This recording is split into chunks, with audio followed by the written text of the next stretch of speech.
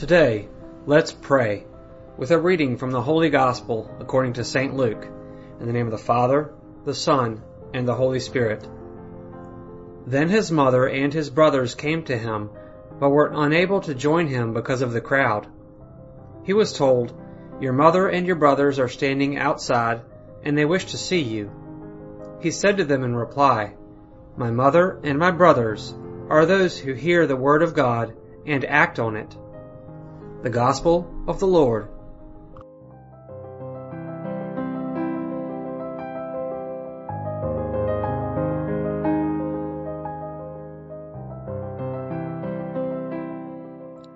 It is not amusing to hear the expression, "Many of the first will be last, and many of the last will be first," especially when we are being bombarded with the notion that being first is the best, being number one is what we should be striving for.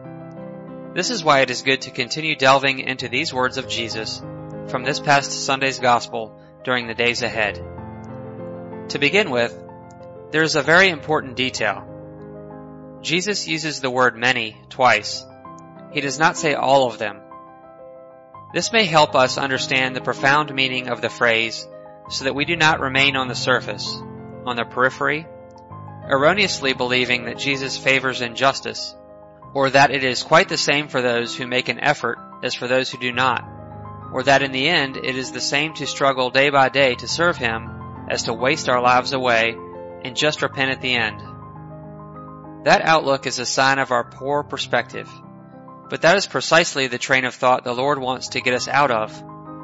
He wants to help us not to look with our eyes, not to think as we think, not to equate human justice with divine justice, not to compare the judgment at the end of our life with the virtue of the justice that we must live by day. One thing is the pay we receive for a job, the compensation we deserve when we give our time to a third party. And another thing is the pay that God the Father has prepared for us at the end of our life for having loved and served Him. They cannot be compared. They are incomparable concepts and totally different. Love is not a prize. Love is a gift. Love cannot be bought. It is received as a grace. Love is not sold for something else. Love is given for the simple act of loving, of knowing that loving gives true happiness. We will continue to ask Jesus these days to help us better understand all this. You may already have heard about the scene in today's Glimpses of the Gospel in the past. It is a short, simple scene that describes a very concrete moment, but full of meaning. Mary goes in search of Jesus with her relatives.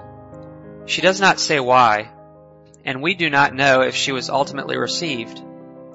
What we do know is that with His words, Jesus not only receives Mary in His heart, as He always did, but also magnifies the moment much more than can be imagined.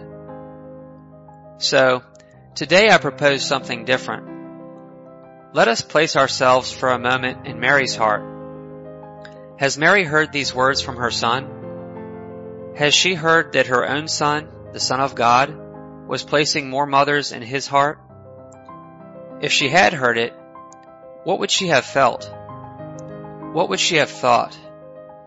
It is good to be able to make the effort to place oneself in Mary's heart, even though we can never fully achieve it, because she is the humblest and the purest, the most impoverished, but also the most beloved. With her attitudes and silence, she points out to us the true Christian way, that of listening and practicing what we have heard, even if sometimes what we hear might make our soul ache. It is not easy to practice living the lessons we hear. It is not easy to live all that Jesus proposes to us. If she had heard these words, what would she have felt? Pain? Sadness? Joy? If she did not hear them at that moment because of the crowd, she surely heard them at another time, or they were transmitted to her. Surely she heard her Son with love 1,000 times. Of this we cannot doubt. She is the only one who always practiced what she heard. And I'm sure that it was always clear to her that her Son was not only hers, but would be for everyone. This scene today is a picture, so to speak, of what Mary always knew and was willing to do always, sharing what is hers with everyone. In reality, she never appropriated what was not hers, what was given to her. That is one of Mary's secrets, to have had everything, to have had Jesus in her womb and in her heart, but at the same time not keep him only for herself. That is why we cannot imagine Mary saddened by what she heard, or that she was jealous of Jesus, her son, who knew that he is the brother of all those who want to listen and live as their Father wants. May we have a good day, and may the blessing of God, our merciful Father, Son, and Holy Spirit descend upon our hearts and remain with us forever.